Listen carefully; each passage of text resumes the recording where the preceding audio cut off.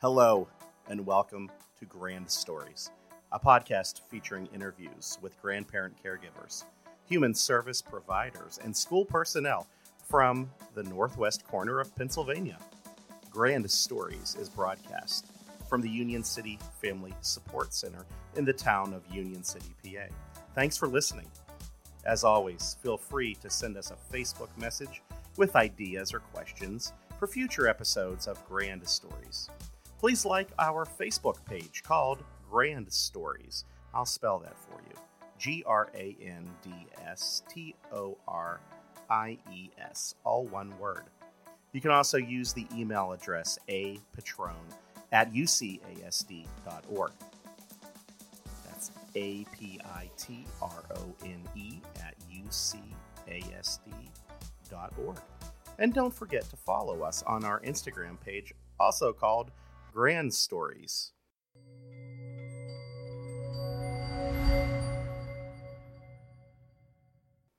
Hi, I'm Andy Patrone, and I want to personally thank you for joining the Grand Stories podcast today.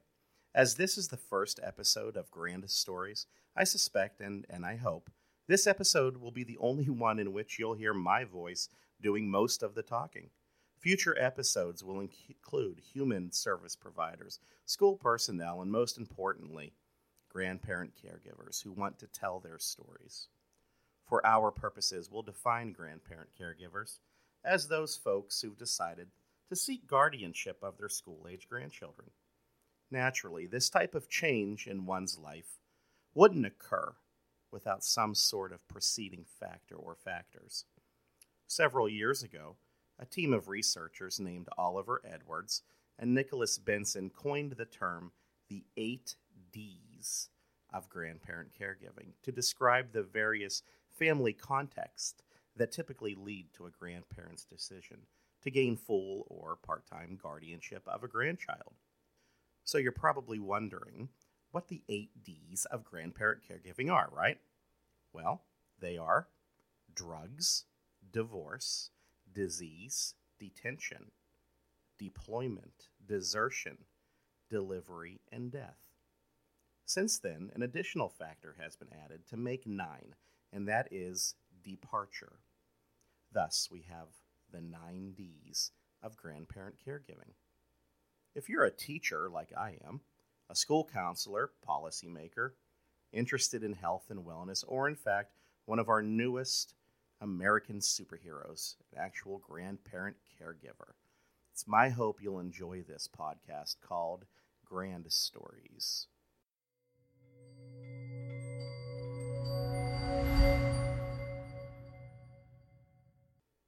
Recently, 3 House bills were passed here in Pennsylvania. The bipartisan bills were introduced by Democrat Eddie Day Pashinski of Luzerne County and Republican Kathy Watson of Bucks County. I'd like to share some comments Representative Pashinski said about grandparent caregiving back in April. Today's a great day. We passed a package of bills. The first one is emergency guardianship. It gives grandparents raising grandchildren the authority to take care of those children appropriately with loco parentis. Second bill is 2133. It's a kinship navigator bill, a one-stop shop where the grandparents can call that navigator and they can help them proceed through the entire process of taking care of their children. And the third is House Resolution 390, which is the Joint Government Committee is going to put together a study. And they're going to analyze what's transpiring in Pennsylvania so we can get exact statistics on exactly how many grandparents raising how many children.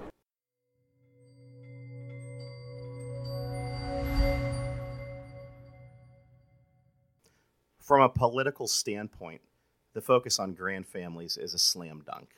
Bipartisanship makes for a feel-good story, right?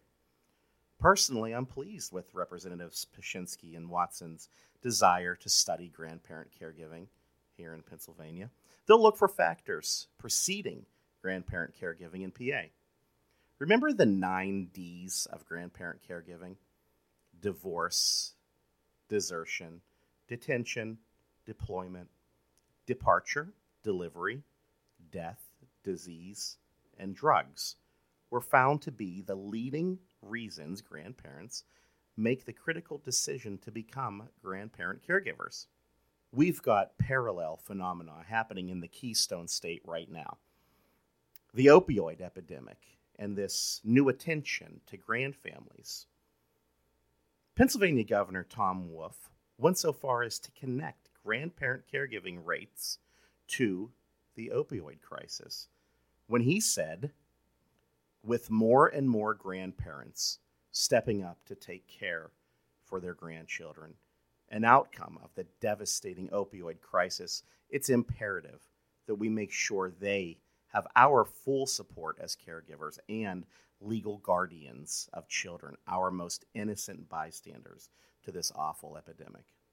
These bills do that, and I'm pleased with the support they have received in the House.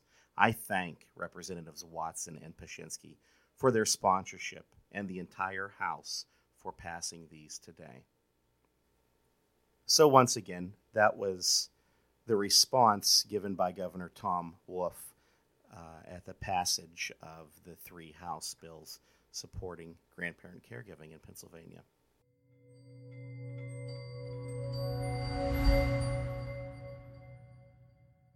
In future episodes, we'll listen to grandparent caregivers whose families have been affected by addiction. And that's the purpose of this new podcast, devoted to grandfamilies, the actual, real, lived narratives of the grandparent caregivers themselves. You know, data is important when studying phenomena like this. For example, it's estimated 82,000 grandparent caregivers take care of approximately 89,000 children here in Pennsylvania. However, it's extremely difficult to get truly accurate numbers because some grandparent caregiver situations are done informally without the involvement of the courts. School districts, like the one in which I teach, try their best to learn about any instance of alternative caregiving. However, not all grandfamilies are as open about their new context, and we'll talk about the reasons for their reluctance in later episodes. If you'd like to know more about how federal policy has reacted to grandfamilies, check out the Supporting Grandparents Raising Grandchildren Act. Once again, that's called the Supporting Grandparents Raising Grandchildren Act, which Democratic Senator Bob Casey of Pennsylvania endorsed. The bill was signed into law the first week of July 2018 and will create a nationwide task force to study grandparent caregiving. The well-known nonprofit advocacy group AARP supports this bill, as do more than a dozen other senators.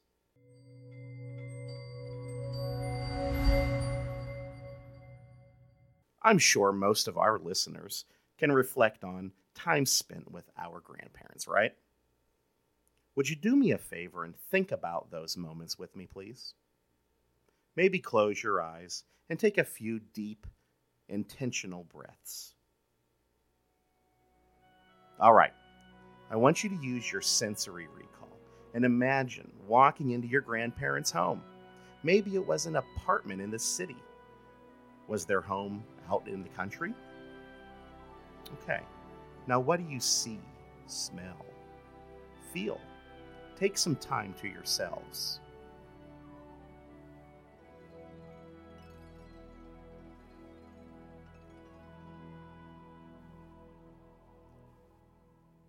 So, whenever I try and mentally go back to my grandma's house, I can smell spaghetti sauce on the stovetop. I see that familial gaze, soon to be met by mine and followed with a warm hug. You know, one of my nephews recently told me this about visiting my parents' house. He said, "As soon as I see that red carpet, I know I'm at Pop and Gram's, and I just want to roll around on the floor." He told me this with the biggest smile and brightest eyes he could muster. Going to the grandparents might have provided a temporary respite for our parents, or it could have been an important part of our family's culture. You know, like Sunday spaghetti and meatballs. Can you imagine a much younger version of yourself riding in the car with your folks, the sounds of the city quieting into that familiar music provided by chirping birds or wind moving through the welcoming arms of the trees. Maybe your trip to Papa and Graham's house took you into the hustle and bustle of the city. For many of us, these were trips, short visits, long enough for our grandparents to get their kid fill before we returned home. How many of us thought of our grandparents as personal heroes? I'm certain my parents enjoyed leaving me for a bit so they could have time to do whatever it was they needed to do. Maybe work around the house or just have some quiet time to themselves. Did my grandparents act heroically in the eyes of my parents? I'm sure they did. Next, I'll discuss an emerging group of grandparents. In a little more detail, these grandparent caregivers that have become modern-day superheroes within their families and our schools, churches, neighborhoods, and communities.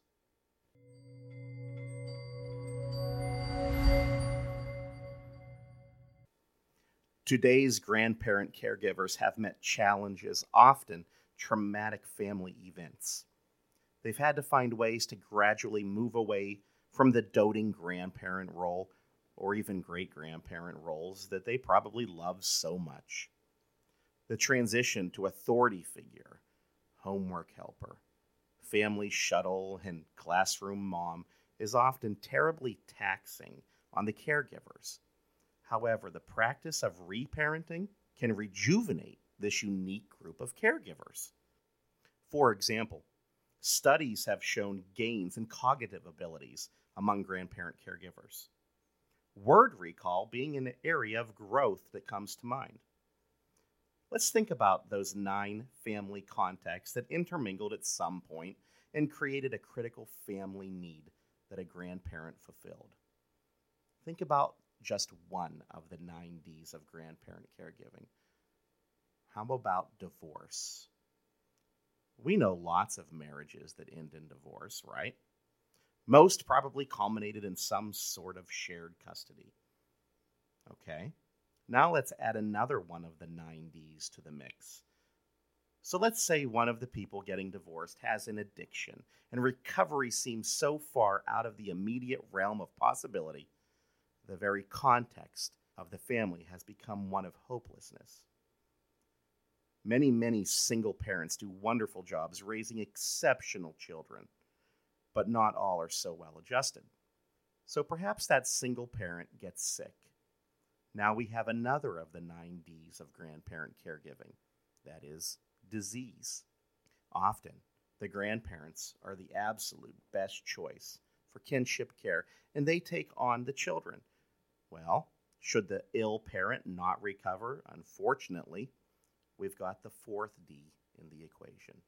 So, divorce, drugs, disease, and sadly, death are realities that can lead to grandparent caregiving in our cities, suburbs, and towns.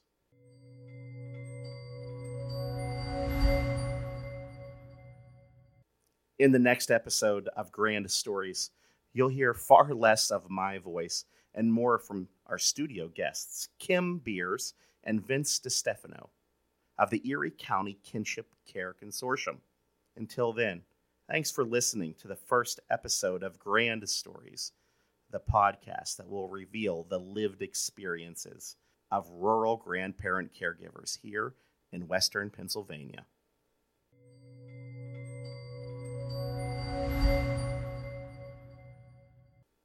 As always, feel free to send us a Facebook message with ideas or questions for future episodes of Grand Stories.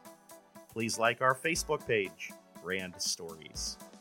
Once again, I'll spell that for you. GRANDSTORIES. It's all one word.